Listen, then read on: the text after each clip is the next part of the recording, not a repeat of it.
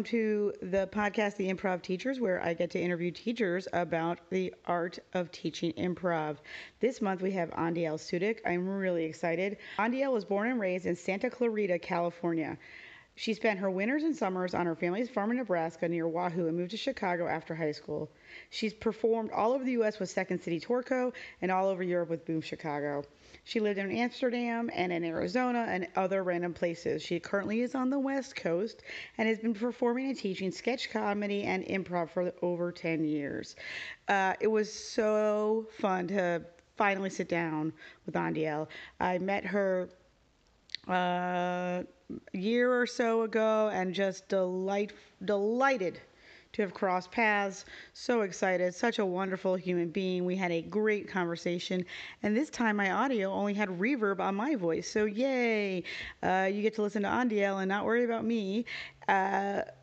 Slowly working out all those kinks. So thanks guys for being patient. Again, let's just get this started. Excited to get going. And here we go. It's this month's Improv Teachers.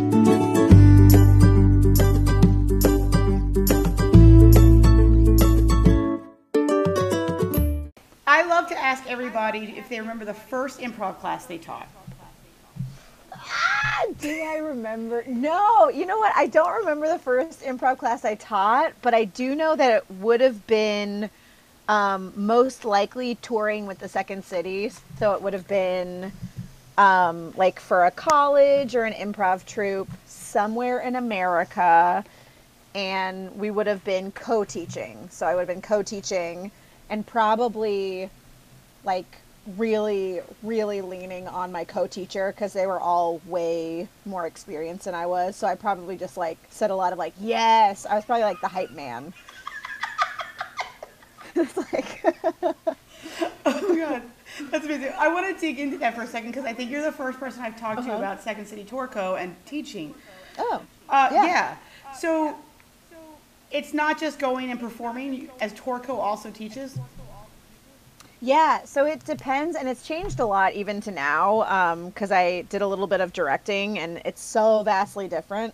But when I toured, which was a million years ago, it was like mostly shows, and then every once in a while, the place would also book workshops, so the cast would teach workshops. So we rotated who got to teach, because you made extra money. And so that was like my first taste of teaching was on to probably like the best classes ever because they were super excited and really just like amazing classes.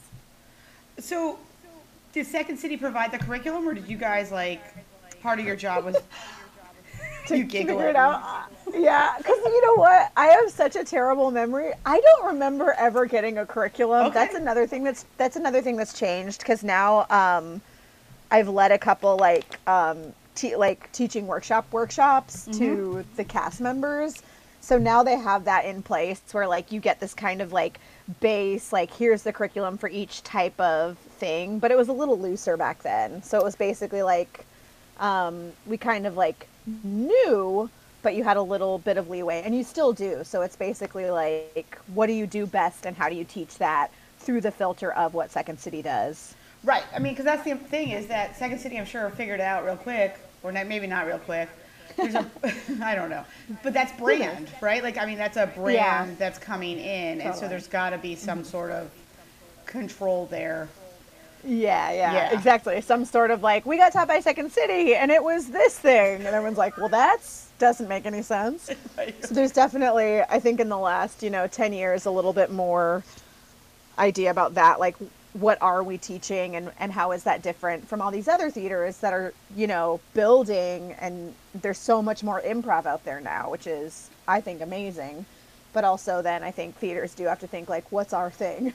Well, right. And I think even the individual teacher needs to think about what's my thing. Like, yeah, like when I hear people say, oh, I want to start teaching improv, my first question is always why? And not like, oh, why? Because you're coming into the market, right? Yeah. Like, what is it about your voice that you want to bring to the table? Yeah. So what are you teaching these days? So I taught a bunch on the road last year. So I kind of moved towards the end of last year. So I've been teaching a couple workshops in different places, and I'll go to like some festivals, and then I'm teaching my first workshop in my first series in LA, starting next month, and it's my woman workshop. So it's physicality, and it's for women. Okay, so for those workshops, you create those yourself, right? Okay. I do, yeah. Cool. So it's really helpful, I think, for people, because there's a lot of people out there who just don't know how to do it. So most teachers start with the big question of what is it I want to do, and then they work their way back and fill in the curriculum. Is that essentially what you're doing also? Yeah, that's it. That sounds good.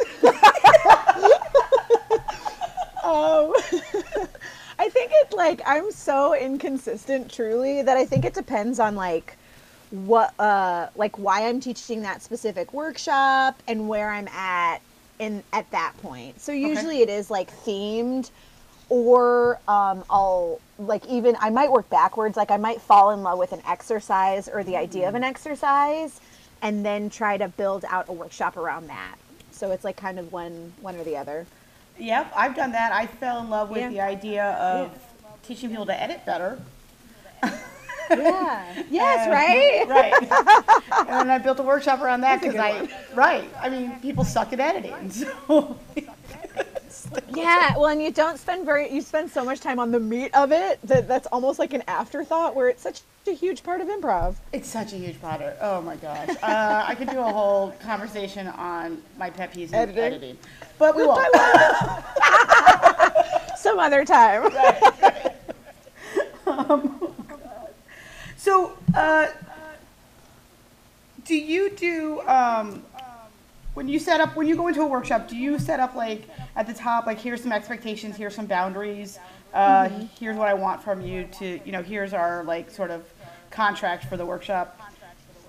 Oh, yeah. I think that's like so incredibly important, especially now. I think that's grown more important, but I think that's so phenomenally important as just like setting up the language of the afternoon, of like what are our expectations and how we connect to each other, because that's the most important thing inside of a room. Is, are we able to create? And the only way we can do that is if we trust each other enough to at least know when shit goes wrong, we will have a language to figure it out together, and we won't have to worry about it, leave feeling uncomfortable or unheard. I think that's super important. Yeah, I do too. I also think it stops 90% of the uh-ohs that might happen. Right, yeah. And I think too what's great about that is, like, I think there's some common things, and then I also think there's personal things for each teacher and the way they like to run the room, and I think that also sets up a student or a class's expectation of what they're going to get from you, which is nice to be able to get out at the beginning. Right. So what do you think like to bring in? What is something that then you would share, like, about you and your expectation? Well, of like what they can expect from me? Yeah. Well, I think one thing for me is I like to set the expectation that the workshop is going to be experiential versus like skill-based, or like you are for sure all going to leave here with the exact same thing. I don't teach that way. So I don't want to lie to people. Sure. No, I mean, I think that's good though, right? Like, yeah. I could just see it be like, oh, come to my workshop and I'll give you 3 tools, but you don't teach tools, right? Like that doesn't. Right, like, but that's not what I do, and it is what other people do that so extremely well, that I also don't want that. It's just the way I teach is I'm excited when things happen that are surprises to me, because it teaches me something as well. So it's an experience. I think that's super important for me to tell people. Also, my mode of communication, I let people know that I tend to be rather straightforward and aggressive. And try to communicate that if they have an issue with that, that they can speak about that. And I set that as just an expectation of like, I do give notes. I do give them in a very straightforward manner. That doesn't work for everyone, and I'm aware of that. So trying to like kind of get that out there, so it's not a surprise if people get personal notes, because I think not all classes do that. Right. So I'm gonna jump on that, and then I'm gonna go back to something else. I'm also straightforward. I mean, I'm not like, and it's interesting to use the word aggressive, because I don't know that I could totally see people saying that I'm aggressive as well, but I'm like, but I'm not a dick. Right? Like No. Right, like, yeah. And I do like, no, I'm, yeah. Right. Like, it's not like, it's not coming from a place of, I think, and you can correct me, but I think it's the same with you. It's not coming from a place of meanness. It's coming from a place of love. No, absolutely. And that's what I try to say is like, because it is like, I get so excited that I yell. Like, that is something that happens. And so I never want people to feel like it's an attack or it's based on anything other the excitement of the moment they're creating. So yeah, I think the reason, and it's not like, I'm not like old school, Dell, like screaming and throwing things, and like, that's not at all my style. But I do think it's appropriate. No. Oh, I don't think that's appropriate at all. Right. But I just like to say, like, tonally, I do tend to be, I tend to be a woman who is, says things. And so I want to make sure people are ready for that, so that it doesn't feel like a social contract I'm breaking. Wow. You know what I mean? Yes. Yes, I do. Yeah. So, and it's good. I think it's great, because I think it'll all tie in. So this whole, like, this is an experience. Is that always been your philosophy, or is that what has transformed as you've become more comfortable as a teacher, and also understanding, like, I don't fit in those boxes of societal norms, quote unquote, as a female teacher? Yeah, I think the reason I say it now is because I'm super confident in my teaching and what they get from me as a note giver or as an observer. I'm confident enough in what I'm giving that I feel like I can say that without taking anything away from what it is. Right. So people will get something out of it, but I'm super confident along the way, accepting that it may not be my initial, what they get out of the exercise might not be what I think they should get out of it. Right. And I think it's more important for them to be able to have that experience and not to look to me for the lesson. Yeah. Do you think you were always like that, or do you think you ever struggled with, like, fuck, this is what I want them to get out of the lesson and they're not getting it, and now I need to force them to get it? Totally. Well, I think there still are things that I believe to be true philosophically that I want people to get out of it. So ideally, in my master plan of the whatever, they're still getting those things. They might just be getting them at different times in different ways. Mm-hmm. I think when I teach from curriculum, so like if I teach at Second City, right, there's now, especially because they've changed over, they've made it much more class by class and skill by skill, or whatever you want to call it. So I do have to still hit those things, but I think I'm confident enough to go off the script. And I think I think when you start, you're a little bit more precious about the lessons or the things that you come in with.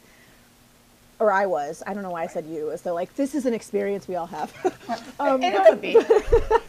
But yeah, like I think I was a little bit more precious because you get so excited about like bringing this gift. Yeah. And then when people don't take the gift, instead of being able to say like, oh, they might have just like had something else, I think you get mad at them for not taking the gift. And I think I've definitely matured in that aspect along the way. Did that answer the question at all? Yeah, it did. And and I had like one of those moments myself. A student recently, we were doing some feedback, and I was like, how's this going? Like from an exercise. And he's like, I had an aha moment because you've been having us do this one exercise, and I've been doing it. And I'm like, okay, well, she wants us to do it. I don't really get why.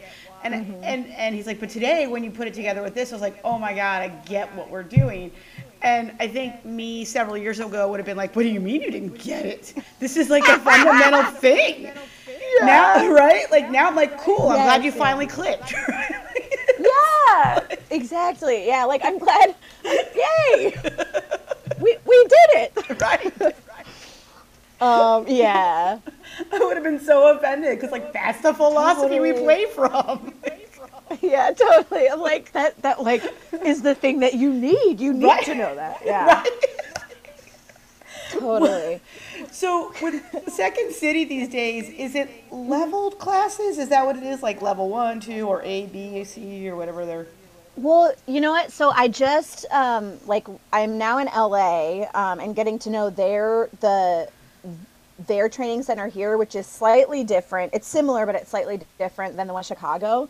So I can definitely speak to the one in Chicago. Is they have the beginning levels, which is A through E, and that's for like people who have never done it before and maybe don't just want to dip their foot in it and try it out.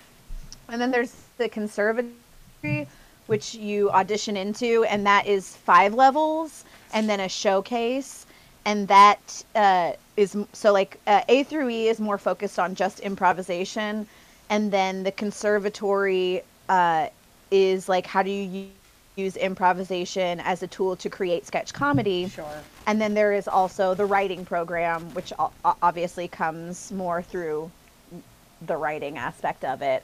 Right. Still slightly collaborative, but a little bit more like what are the types of things you can create here and how do you do it? Right. And so what are you, well, I mean, because were you teaching the conservatory part? Were you teaching the regular part? You doing a mix of both? What were you doing? I'm so proud to say I was teaching in every part. Good, okay. So I taught in all of the different programs, including teen and youth, which is my favorite. Woo! So, I have teenagers now, so I'm like, bless you. Yeah, but I get to give them back after 2 weeks. Right. So. Well, that's why I won't. People are like, "Oh my God, you should do a teen class." I'm like, I live with them. I'm not doing a teen class. You're like, I'm good, thanks. Right. Maybe when I'm done with my teenagers, with them. Exactly. Did you personally, as a teacher, find that you would approach like students who were like, this is me pursuing this because it's fun and it's my hobby and I got to get better at work, talking, versus like I auditioned to get into this program and I want to either get on Torco, I want to get on main stage, I want to go be a writer. Did you find that you would treat it differently? That I would treat it differently. I'm trying to think because I don't want to lie. Right. But I have, again, my memory sucks. Would I treat it differently? I don't know that I would. I mean, what I come in with is the same, just calibrated slightly differently depending on who I'm teaching and teaching it. Okay. So the core of it's the same. I do think language-wise, you can say the same things in different ways. So I think probably language-wise, I would shift language.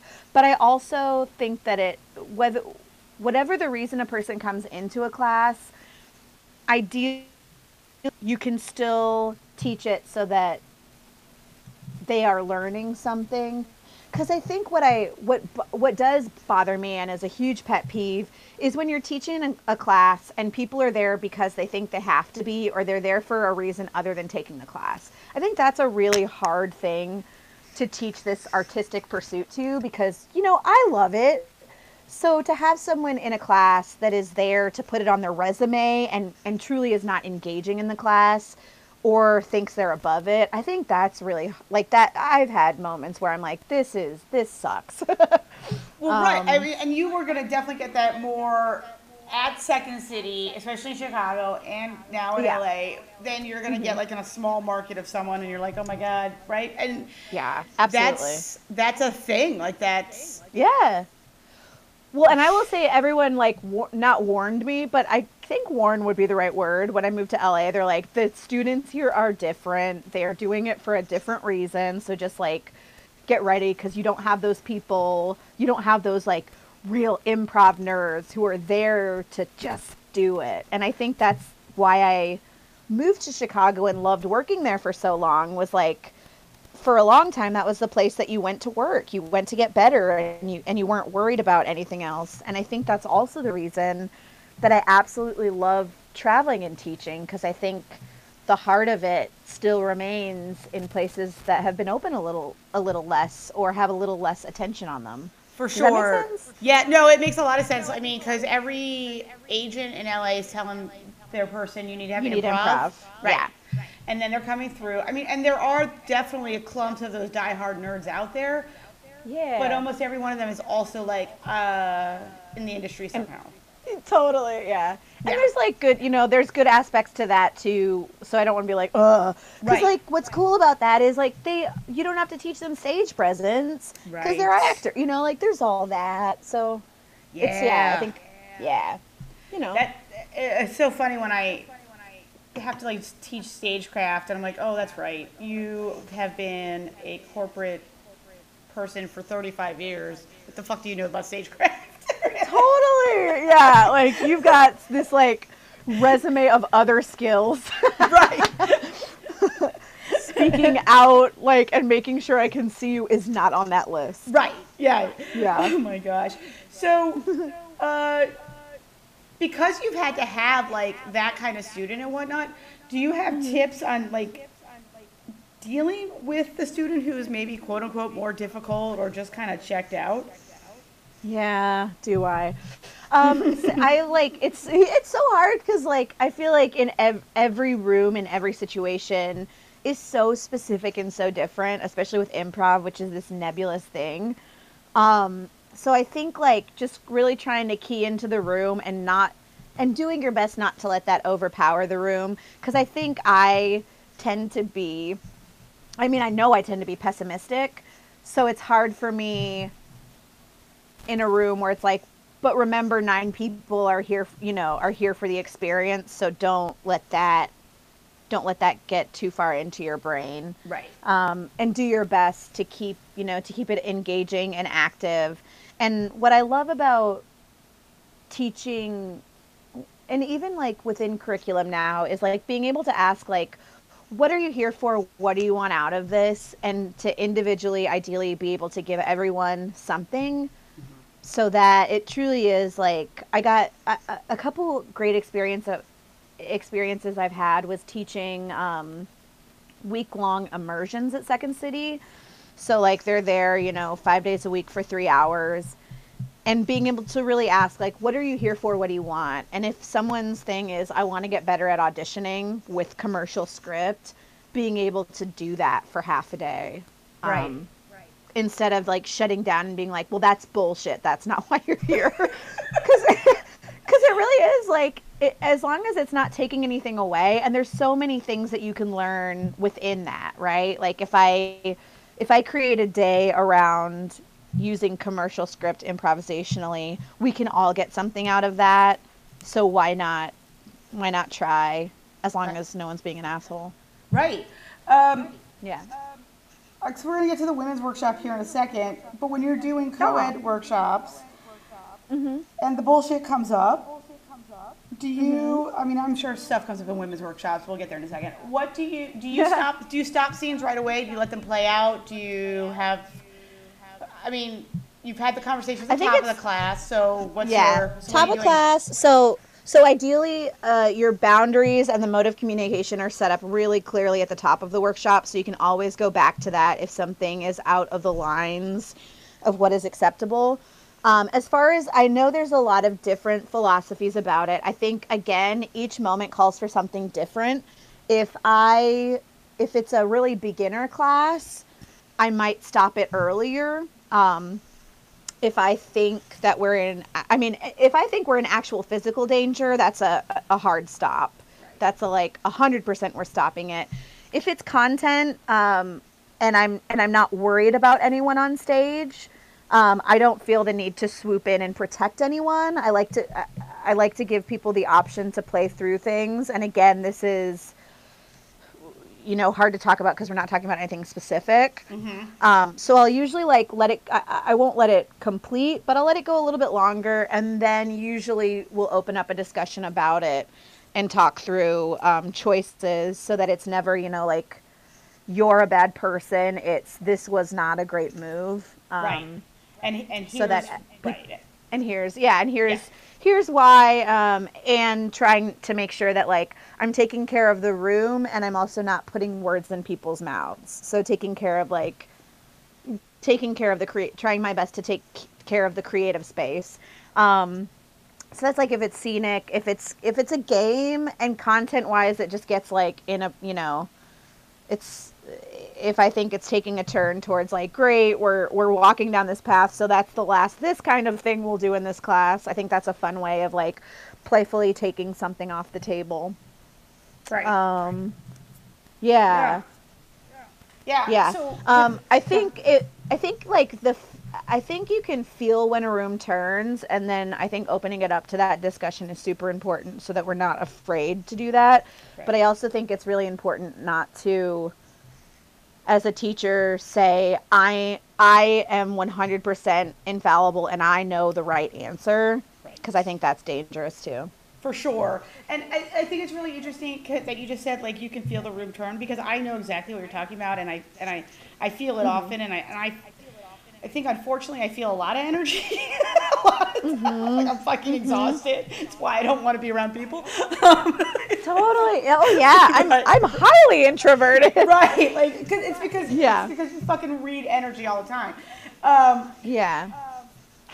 The one thing I've been thinking about lately is, like, how do you teach a new teacher, like, how to fucking read a room? Like. How do you do that? I think part of it, like, what's crazy about it is part of it is just reps, like anything. Yeah. Unfortunately, part of it is like you just got to be in those experiences and have the fucked up stuff, like, because I teach, I teach the workshop about workshops. Yes. And these questions come up, and it really is like, well, tell me the specific situation you're talking about. Mm-hmm. We'll problem solve through that situation. Know that exact thing will never fucking happen again. Right. But ideally, you have a couple extra options or tools for the next time. Yeah. Well, so I think that's part of it is like, what were you going to say? No, I was going to say, we just had that happen. So, because I do a lot of train-the-trainers internally. Because if other people are going to be teaching, then they better be good, right? At least under my umbrella, like, that kind of thing. Yes. So one thing I just hadn't hit, and it came up for someone, was someone had like basically a panic attack in class, and the teacher handled it well, but I would have handled it differently just because I dealt with it so many other times. Right. And I was like, oh, you know what? We need to go back through this and talk about like some tips you can do when someone is clearly, first of all, they shouldn't have gotten into that zone. Yeah. Because they should have, even though you say up front, you never have to be in a scene you're uncomfortable with and you can leave at any time. You say that, but people, just because of social constructs, are like, well, that's... Oh my God, yeah. Right. So I always create, especially on very new people, like visual prompting. Yeah. So that they can tact internally, so that they can say to me, hey, I just went through this exercise and I stepped into the red zone, so I don't know what's going to happen when we go again. And I will be like, great, let's back you off for a round or so, or let's dip, let's take you through this slowly kind of thing. And those are just things that, like, I'm like, oh, yeah, I didn't even think, yeah. Right. So, and he did a good job, but like, yeah, now we need, like, it's good because that will create a bigger conversation of like, yeah, and it doesn't happen often, right? Like, students don't have panic attacks often, but they have them. Yeah. Well, and I think that's I think that's something that we take for granted is like, in training teachers or in learning how to teach, like, you're learning, there's a lot of different hats you're putting on, like social dynamics is one of the things you need to hopefully start becoming more aware of, on top of learning your intros and being able to clearly explain a game without over explaining the takeaways. Right. And how to host conversations about feedback, how to keep the room cool in that. Like, there's so many of those that, like, ideally when you're training, you also get to the part that's like, great, now here are potential things that could go wrong. Right. And how to approach those, or feel confident, or get to a place where you're confident enough to say, I don't know how to handle this, so let's take a time out. You know what I mean? Like, Right. I think it takes incredible confidence in a teacher to say, like, let's hold a minute. I am not sure what's going on here, so let's just talk through this, and we'll leave this room better. Yeah, that's like I didn't have the benefit of anyone. I mean, I had the benefit of knowing that just because I was taught to teach in an academic situation, and just had sort of a lot of those skill sets just transferred over. But improv is such a personal, weird journey that a lot of it is just you in the classroom figuring that out. 100%. Yep. Yeah. Yeah, and hopefully having someone that you trust enough to talk about it, or Right. to watch you. You know, like, I think those are. Yeah, it's super important. Ideally, I mean, we're lucky enough to have now. I mean, that's why I started doing this, because if you weren't attached to a big institution, good luck, right? Like, it was right. Yeah, it's a hard thing. So with that in mind, what inspired you to create a women's only workshop to begin with? The election. I mean, that's really what it is. The world, I think. The election happened, and I had I wasn't surprised by it, which pissed me off even more, because everyone was surprised and I wasn't. And I was very pissed off and disillusioned and upset. And so kind of looking towards, like, what I wanted. And I was also, I was directing, and I felt like, so like when I was improvising, I felt like I worked at in a lot of very male spaces, from the top down. Some covertly misogynistic, and some very obviously misogynistic, and both were upsetting. And so I decided I wanted to get into directing to kind of hopefully learn how to foster more open and creative spaces for non-white males to be in. And so that's why I started directing, and I felt like that had been going really well. And then directing, like, right after the election, one of the most misogynistic directors I had worked with was given that job, where I was like, there are 5 other women here who are ready and who should have had that job, especially in this liberal bubble that we live in, where we're all aware of what's going on. And so like all this headway I thought I had made felt like it got taken away from me, in the most dramatic sense I could say. Like, I am so dramatic. So that just like really then kind of like bubbled up again. And so I just wanted a space where where there just didn't exist that extra thing, and it was fun and it was playful, and it wasn't really any different than any of the other spaces, except maybe we could give word or give voice to each other in a way that we are not always able to, because of, you know, the microaggressions and also the larger misogyny of a male down art form. Yeah, I'm gonna pick your. I wanna pick your brain. I might pick your brain here on the podcast reason. I want to go into I want to go into some of the things, because what happened recently. So one of the classes I'm teaching right now, you know, it's a 6-week class. So day one, I do the whole, like, you know, what brought you here, what are you looking to get out of it, et cetera, et cetera. And I have a young female student who is delightful, and she's like, I've only ever had one-off workshops with females. You're my first female teacher for like a class. And I was like, oh my God, right? Like, wow. That's pressure. But right. But we were in class a few weeks ago, and her scene partner, and he's a very nice guy, and so like I kept having to be like, I'm not trying to shit on you right now, but she came, we were doing like an open montage, and we just have the rule set up that the person, when you tag in, shut up, because that person tagging in sees something is about to bring you something, right? So just wait for that offer to come before you respond. And so she tags in, and before she can even say something, he just starts on, right? And then she's like stumbling through her words, and she was trying to point out that she was a doctor, but he'd already taken away all this sort of like power from her. And she's also like, I can see it, she's trying to like just go with the flow and yes and I was like, stop, right? I was like, okay, here are some things you can do to shut this shit down. Because you don't have to be stepped on by someone who's just physically fucking louder than you. And like I said to the guy, I'm like, I know that you didn't intentionally do it and did it right. So I'm like, but unfortunately you get to be the example, right? Like, Right. and he actually was really excited about it and all that stuff.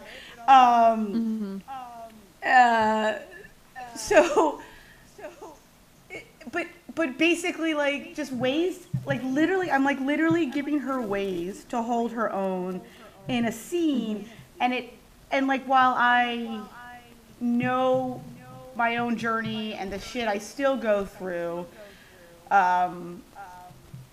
just tacking some of the actual tactics, I was like, Jesus Christ, this is how much I've thought about this. Yeah. And like how much I've had to do. Yeah, and not even like, I think for me, it's like not even how much I've thought about it, just how many things internally that I've figured out or not figured out. There it is, yes. And not even, yeah. And I think too, like what's interesting is it's different for everyone, and women don't all have the same, like it's not always like trying to be heard. In improvisation, like sometimes it's the opposite, where you're getting notes that you're doing too much, you're playing too big, or you're playing too, like it's just this this regulating. I think women are regulated in society, and so I think there's an aspect of that potentially can happen in the classroom. Yeah. Like when you're looking at how people talk about women in politics, you're either to this or to that, and they're fucking opposites. So you can't win. Right. And so I think it's that frustration where it's like, I want every artist in any room that I'm working in, ideally, to find their personal voice and how they personally excel in this made-up art or in creating material for themselves. And I think sometimes it's nice to have the room to do that where isn't this extra layer of shit going on. Yeah, I got to study with Susan Messing at a time when I had basically been told I wasn't going to be playing with a group of people because I was doing the shit that the guys wanted to be doing and getting the attention for. And I was like, I didn't know that's what that was. Improv was about like that, Like, I'm sorry that I'm not just a girlfriend or like the mom. Apologize. My bad. My bad. Right. And it was just wonderful to be able to have this opportunity to like work with someone who was like, fuck that. You get to be who you are. You get to own who you are. And like I tell people, like it wasn't a workshop. Like I got to study with Susan like over a long time, and that's a different experience than just having Susan for like a one-off workshop. And it just came at a time where I was like, oh, I'm allowed to have to be me. Yes. And it doesn't. And it doesn't matter what gender I identify with. Yeah. This is who I am as a performer. And even now I feel like I've got a few players who are adjusting to some stuff and like they're wanting me to change. And I'm like, fuck you. One, I write the checks, so fuck off. And and two, this is who I am as a player. Like I have known this in my bones. And you fucking figure out who you are as a player. And it's not, and that doesn't mean like I'm fucking saying no to you and but yeah, I'm going to make some big moves. So like either keep up or don't keep up. Like I can't change who I am as a performer. Right. And it's like, I mean, I think for everything, it's like, at least the way I look at it for the way I play is like, I can calibrate myself. Yes. I can absolutely calibrate myself, but anytime I feel like I'm not playing like me, that's not okay. So then I need to reassess what's going on in the situation or with that group. But like I think too, I've gotten so lucky in so many different ways of having so many shitty experiences and so many great experiences, and also getting to like travel and play in so many different places that I've gotten to work the muscle of how I fit in different situations without losing the heart of what I am. Right. And so that's like, I think that's an interest in me is helping and being able to like figure out how to open up spaces that other people can have that playtime. Because I think I've gotten so lucky. Because like when I go into a place, if they play wildly differently than I do, I still want to figure out how to play with them. Mm-hmm. But I still want to be me, you know? Right. So it's very much like that fun for me, that puzzle game of like how much of me is, you know, solid and how much of me is malleable. Right. And it's the same thing as with me as a teacher. Like if I rarely, some teachers sit down and they take it in and they give you like some of these, like they'll give you like nuggets here and there, right? And they'll gently guide you. I'm up like right at the edge of the stage watching, right? Yeah. And I'm like all in it and I don't sit down and and that's just who I am as a teacher though. Yeah. One being able to like to find your style as a teacher too is like such an amazing thing, you know, right. To be like, oh, I have to be engaged to be engaging. I think that's something that I learned as well. Is like, oh, I have to be in it. Yeah. Yeah, but that can look different for people, right? Like I know what that looks like for me. Mm-hmm. So it and then transferring that concept to somebody who you're maybe training while also not trying to make them a mini version of yourself. Totally. Yeah. Yep. It's just, I mean, it is kind of the same challenge as teaching improv, right? It's like there are some solid things that we all use as a baseline, but also everyone improvises differently and different things work for different players. Right. And that's the same with teaching, or at least good teaching. Right. And that's why also students need to take a variety of teachers. Oh, yeah. Oh, 1,000%. And that's also why representation is so phenomenally important. Oh, my God. Because if you just, you know, if Susan Messing is the only woman you have as a teacher, then you're going to think like, well, shit, if I'm not that. But, you know, getting to have her and someone else, you know, or women of color or, you know, people, it's just like the more of us that are out there, the more options are open. Yeah. And the more people get to see themselves reflected in other. Yeah. Because I love Susan. I mean, like I said, like she was there for me in a time when like I was in a bad place. But she's also a certain, like, not every female is like I'm that brash and brave, right? Like that's who Susan is. Right, and that's like, yeah, and style-wise, I think it's just like for so long. Well, when I came up in improv, you know, you saw 11 people on stage. 9 or 10 of them were men, so you got 9 or 10 different styles of male play and maybe one style of a woman. And so just being able to like see yourself reflected and be able to connect once I started seeing more women play and that there were more options and that I could love someone's style of play but not emulate it was a massive like duh moment for me. Well, right, but it's hard to have that duh moment if it's not represented. And then there's some like pockets of the world where it's always going to be 5 to 7 men and 1 woman, and even if it's a different woman, it's still like the same fucking woman, if that makes sense. Like it's because they're looking for a specific type. Oh yeah, well that's the gatekeeper conversation. That's the part that still is just fiery. Yeah, and my dog's barking. Sorry. Oh my god. Oh my god. I love it. We'll just leave her out for a second. Oh my god. She goes to the door. She hears people walking by, or like our next door neighbor is a Great Dane. So when he barks, he's got this beautiful deep voice, but she's got to like match him. Wow. She's hilarious. Hey, Potter, stop. Let me close that other door really quick. Hold on a second. Stop.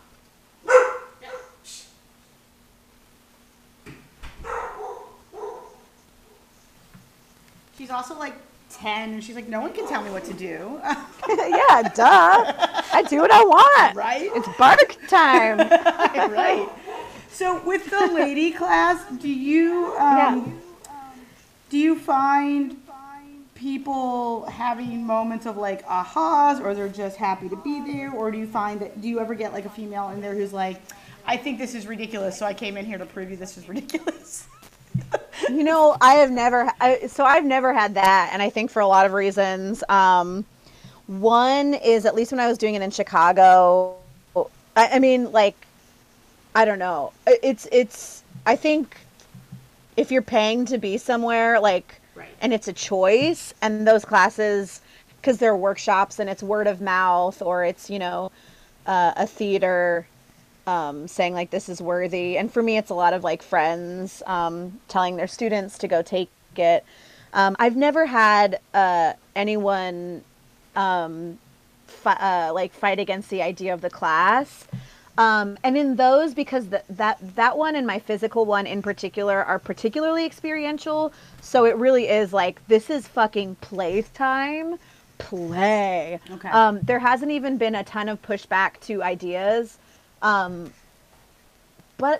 perhaps in the 4-week version there will be. Like maybe that'll be the turning point. I think also I have the luxury of, at the top of the class, spending a pretty decent amount of time finding out why people are there, what they want out of it, and what their experience level is. So I'm teaching the class that's in the room, like that great improv thing, play the scene you're in. So the shape of that particular class changes extremely depending on who's in the room. Yeah. Like I taught it last year at a Gladstone festival, and all of the players were other teachers, and amazing and just like fantastic artists. So the shape of that class, we did the physical stuff, and then we really dug into like, all right, so what's some of the shit that you've been like, what is going on in your journey? Because I know you can communicate it, and there's probably a lot of built up stuff. So like, let's play through these things one at a time. Let's play through where your strengths and weaknesses, like what you feel like playing with. Right. And so that is a very different class than the one where it's no one really has any improv experience. And that's a much more basic level. Sure. I think if I tried to teach like a more basic version of it to a more experienced group, I think that would be a huge issue. Or if I walked in and told them, like, if I came with my ideas and imposed what I think it's like playing as a woman onto them, that would be an issue, because I think one of the major problems with like talking about women in improv is we talk like there's one experience, and there's just not, because we're all individuals, and I think that's the point of it. Right? Like the point of it is like, we're all humans. Right. All of us are different. Like all of us are different. You're allowed to play the way you play no matter what. Right. And that also just goes back to like the whole, I mean, at least for me, part of the philosophy of teaching of that, this is not about me. This is about their experience. I'm there to facilitate and guide, and I have the skills to like help with feedback and present exercise that I find helpful, but in no way is this my fucking journey. Right. Well, it's like, I'm having my own journey, of course, because I'm, very, but it's certainly not like what their experience is about them, because they're the student. So, right. 100%. And I'm having my own teacher journey. And all of that, but like you said, like that's for me to talk to with other teachers, and but exactly, to journal about, right? But because I'm not there to. It's the same thing with like when you're coaching teams, right? Like I'm not there to coach the team I want to play on. I'm there to coach the team that's in the room. And that can become. I mean, you've gotta fucking put your ego away. Like it's. Yeah. And it can be hard. Like, it can be so hard because you're like, oh, my God, this is the move I would have made. And that's because that's how your brain is wired. Right. Well, and that's like, I think, too, that's such a smart thing is like, I'm bringing my experience into the room, but I'm not like, they aren't going to have that experience. So, like, ideally, the experience is helping me teach or helping me foster learning. Right. But it's not like me saying, like, your experience is going to be the same as my experience. I'll offer you these things that I've learned, but I don't know that you're going to learn or need to learn the same things that I did as a player. Right. What what do you think makes a good teacher? I think someone who knows their own, who knows themselves, so someone who knows their own strengths in the room and utilizes them, uh, and someone who I think like a good improviser is 100% in the moment. Like I hate teachers who no matter what happens in a scene or in an exercise will either say like, "Well, what usually happens is," and then tell me the lesson that I should have learned even though I didn't. Or someone who gives the same feedback, like gives this like cookie cutter version of feedback where it's like, that's clearly not what, that did not happen. Right. Right? Who's like, the skill that you just learned is this thing. And you're sitting in the audience being like, but that was a train wreck. Like, we all saw it didn't work. Like that to me is like a huge pet peeve and absolutely happens. Yes. Yeah. So so with that same train of thought, do you have any advice for people who are like starting out on their teaching journey? Do I have advice? Um,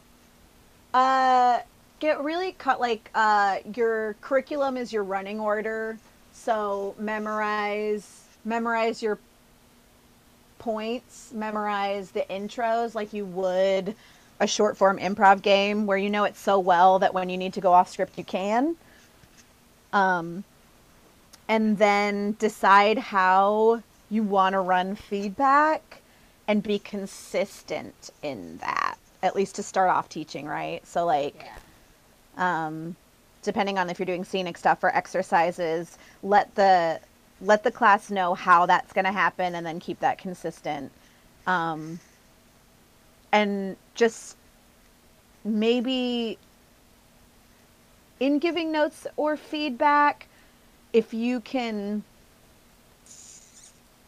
maybe after classes. So like take, 20 minutes after your class and just kind of jot down what happened, and what the takeaways are. And if you did it again, what you might change or adjust, or the bigger ideas that you see. Yeah.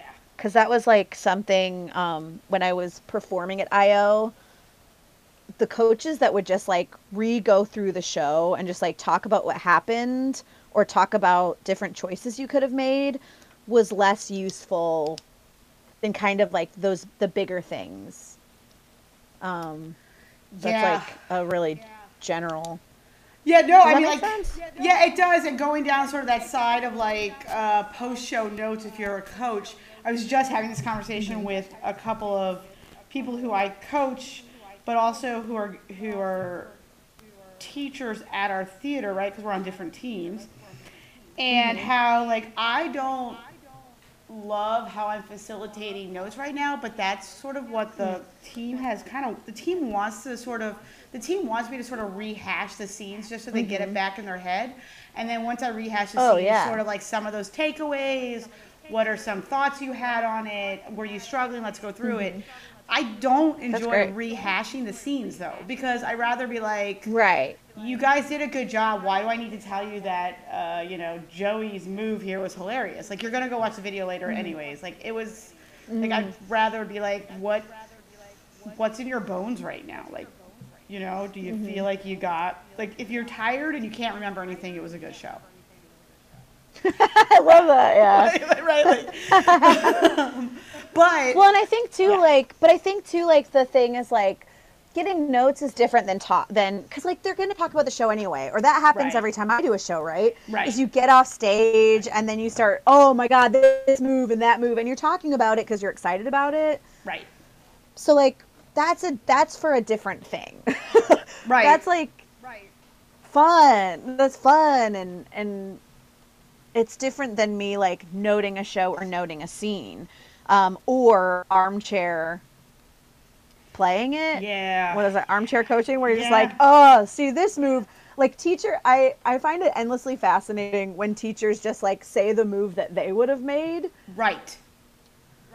And because that's like sometimes fun to hear, and also to me, that can be joyful but totally useless. Because it's like, well, my brain is never going to work like your brain. Right. Well, that's my thing. Is So like, that idea wasn't even in there. I try not to say to students, here's what I would have done. Because what I would have done, it comes from so many different variables. You know, Right. so instead I'm like, what are some other options you could have done if you felt like you were struggling in this moment? One, they figured out for themselves, and two, they are wired differently than I am. Oh. I don't, you know, and every now and then someone will be like, well, what would you have said? And I'll be like, well, I would have done this. And people are like, oh my God, that's so funny. I'm like, yeah, but don't take that. Like, that doesn't mean shit. Right. Although now that we're talking about it, I'm like, I guess that's kind of useful because you're showing them, you know, the possibilities. And since you can't go back anyway, it might be just fun to like. But I like that. I think you said, you said like almost brainstorming what other options could there have been. Like if you hit a problem point in a scene. I love putting that's a cool thing. Is like what are the other moves you could have made or ideas you had. Did it? Yeah, like the scene got harder after that. Do we know why? Can we figure this out? Right. Right. That's kind of cool. I like that. Well, right, because then that way when they get into it again, right, like they've had the opportunity to do repetition. And yeah, like there are definitely, I mean, I also enjoy being like, oh, what are some ideas you, like when people, especially people who have like a ton more experience, like, oh my God, what are some of the ideas you would have had? Only because I know that I am probably limited just by my own experience, so it's cool to hear other people's experiences. Right.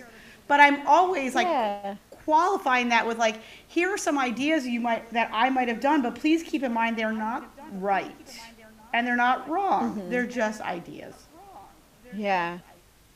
Right. And I think too, like what is it? Like options of play versus straight up like different lines are more useful, right? It's like you didn't react with emotion, so maybe emotion would have helped versus saying like, here's a funny line you could have said. I feel like that's more useful because that's something that could work in other situations. So looking for things that would work in other situations versus just that one. Right, because when the fuck am I going to use that line now in a scene that's never being played again? Right, yeah. Totally. It's like, cool, well, great for next time. Right. Yeah. Any like last thoughts? Anything I didn't dig into that you'd love for me to dig into? Oh my gosh, no! I talked so much. I hope some of it made sense. I think a lot made sense. If people want to find you and you want to be found. My website, which I do not update enough, is yesandel.com. So it's yes and el.com. Cool. All right, cool. I appreciate your time. Yes. Yes. It was so much fun chatting. It gave me tons of stuff to think about. So thank you.